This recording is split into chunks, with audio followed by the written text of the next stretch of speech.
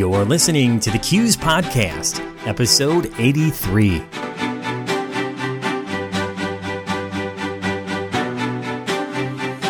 Welcome back to the show. This is the forum where we connect you with credit union industry leaders and cross-industry experts for a wide range of perspectives on trends and topics relevant to you. I'm your host, James Lenz, Q's Professional Development Manager. Now, getting your teams to innovate is something we all want, right? But how do we get there? Where should you put your focus? Well, today's episode will help you take steps in the right direction. Our guest for today is Betta Mannix. Professor Mannix is the Ann Whitney Olin Professor of Management at the Johnson Graduate School of Management at Cornell University, and also lead faculty member for Q's CEO Institute too. Her expertise is in the areas of effective organizational performance, leadership, teamwork, the role of emotional intelligence in business settings, women in leadership, and diversity. She teaches in the fields of leadership, negotiation, and organizational change. She works extensively in consulting and executive education. Professor Mannix is the author of over 50 peer-reviewed articles, as well as the one-volume book series, Research on Managing Groups and Teams. Her work has been recognized by awards from organizations including the Academy of Management, Small Group Research, and the International Association of Conflict Management. When you lead for creativity, your organization can address the complex challenges of today's business world and find solutions that are innovative and inspired, but still workable.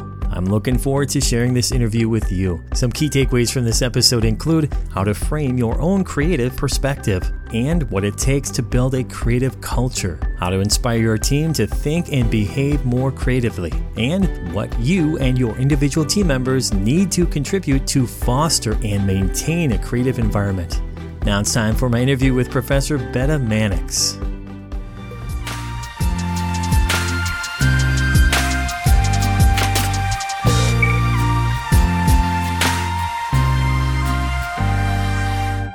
Hi, Betta. It's a special treat to have you on the show today. Thanks for spending some time with Q's Podcast Nation. Thank you for having me.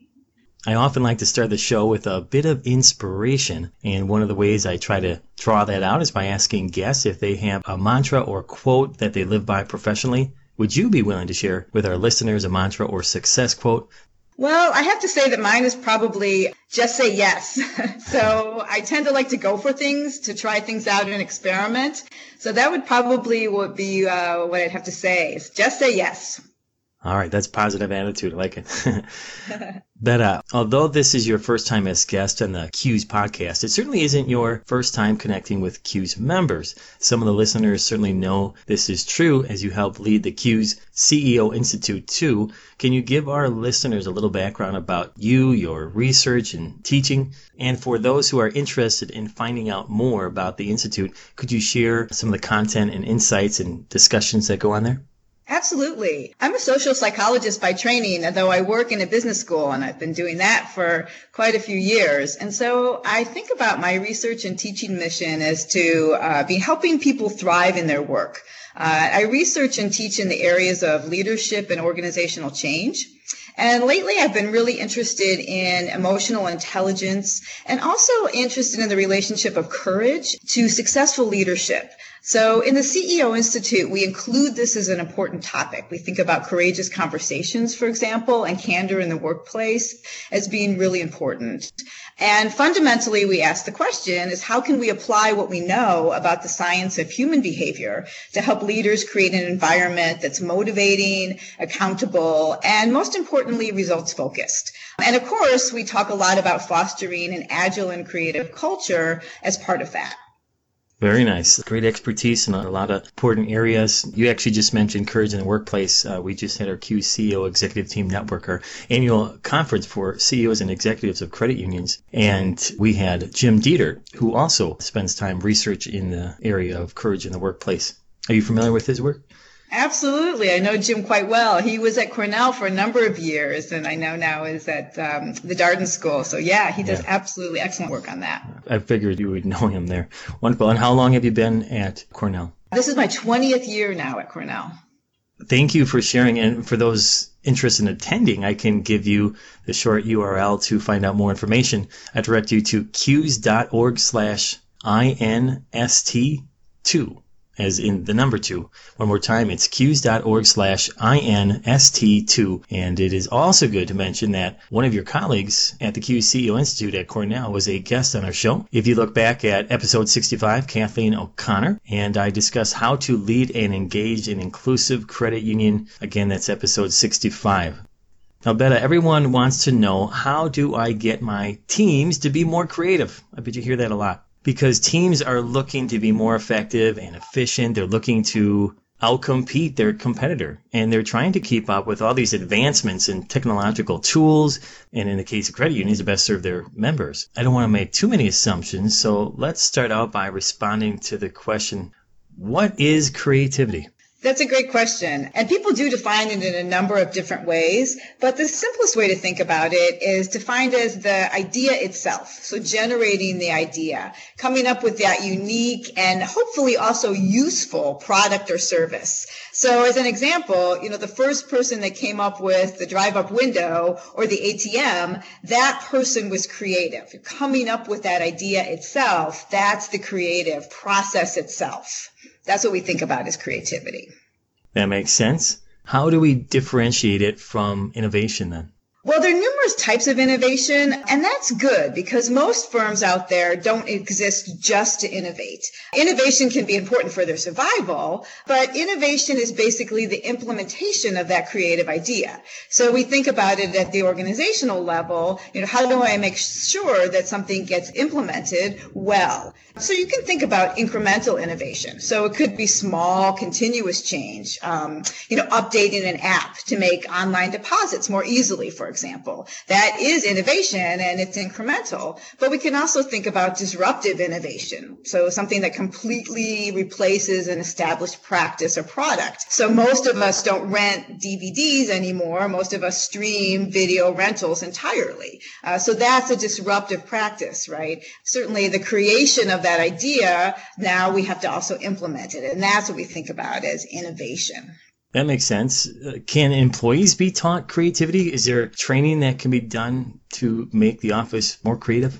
Absolutely. I mean, creativity is a skill, and there are techniques that we can use to teach people how to be more creative. We have to make time for it. We have to reward it and recognize it. So when people come up with new and creative ideas, it's important to actually be willing to implement or experiment with them. So we have to have both things happening, right? Creativity and innovation at the same time. And we can teach people processes for engaging in what we call, for example, lateral rather than horizontal thinking. So one example of this might be, instead of always looking for the one right answer to a problem, we can broaden our view and look for many possibilities. We get taught all the time in school that there's a right answer to a problem. But instead of trying to be right, we can work on how to generate lots and lots of possibilities and to try and experiment with those. And that's really a cultural or a mindset shift that can allow people to really think about creativity as a skill, certainly when applied to appropriate settings. Yeah, I totally agree with you. I think that's a cultural phenomenon that occurs, that there's one right answer. And actually, as a teacher in the classroom for about 18 years, I was very conscious of that, teaching science. And that was very important that I shared that message that you shared. And it's just about continually finding means to solution, and there's more than one way to look at that. But that's great that you said creativity can be taught, and there's different schemes or methodologies to bring out creativity in folks. And I know you shared one example there. Any other examples you want to share? Absolutely. So there are some techniques that we can provide. So one is this difference between the horizontal thinking and vertical, or sometimes you call it lateral thinking. There are other kinds of things that we can do. A lot of people talk about brainstorming as one sort of technique, but we can give people structured brainstorming techniques. And so there are some great examples of engaging people in a more structured brainstorming process, because it turns out that brainstorming itself actually isn't that effective or efficient of a process to come up with solutions to problems, but we can give people a better and a more structured process for doing that and teach people how to do it that really focuses on solving particular problems. And there are some good companies. I know we're going to talk a little bit perhaps about some organizations that do this particularly well. IDEO is one that has come up with really very, very good ways of doing this that help people along the pathway of not only coming up with solutions, but then also how to implement them through, for example, rapid prototyping and experimentation. So I'm very curious, what is your suggestion for a model of creativity and innovation? Well, there are a lot of companies that have great models for this. So if you look at companies that are out there that do this very well, one of which I just mentioned is IDEO, but there are other companies that do it well that we can look at. So when I teach creativity, one of the ways that I do it is to say, let's look at companies that do it well, like Pixar or Gore, the company that makes, Gore-Tex that protects us in the inclement weather, or Zappos or Atlassian. And what I would say is there's not one best model because your culture around innovation and creativity needs to serve your strategy. And for most firms, and in particular, let's take credit unions, for example, your strategy isn't entirely, of course, around innovation, right? And so it can be one of the things that helps you solve your problems, but innovation has to be in service of something else. So it's not their entire mission. The real issue is how to bring that needed agility and innovation into the firm to allow the strategy to thrive. That's, I think, what's important. So what we want to do, I think, is look to see, what is it that each of these different firms do well, take some examples from them, and then see how we can bake that into our organization. Because there are just so many great examples of the ways in which our other organizations have done this well, but we don't want to necessarily take every single piece of it because it doesn't suit each organization that particularly well. Thank you. Now, there's this cultural shift that most likely has to happen, not always for every organization. How do you foster a more creative environment? Well, there are a few things that I think you can pull from many of the organizations that do that well. One of the things right away is to recognize that people do understand right away what's valued and not valued in an organization. So if you have an organization in which I am willing to challenge the status quo or express suggestions that are different from the way we currently do things. But if I'm not given a chance to try those things out, or if I'm not given the resources to experiment, then I'm going to stop doing that, right?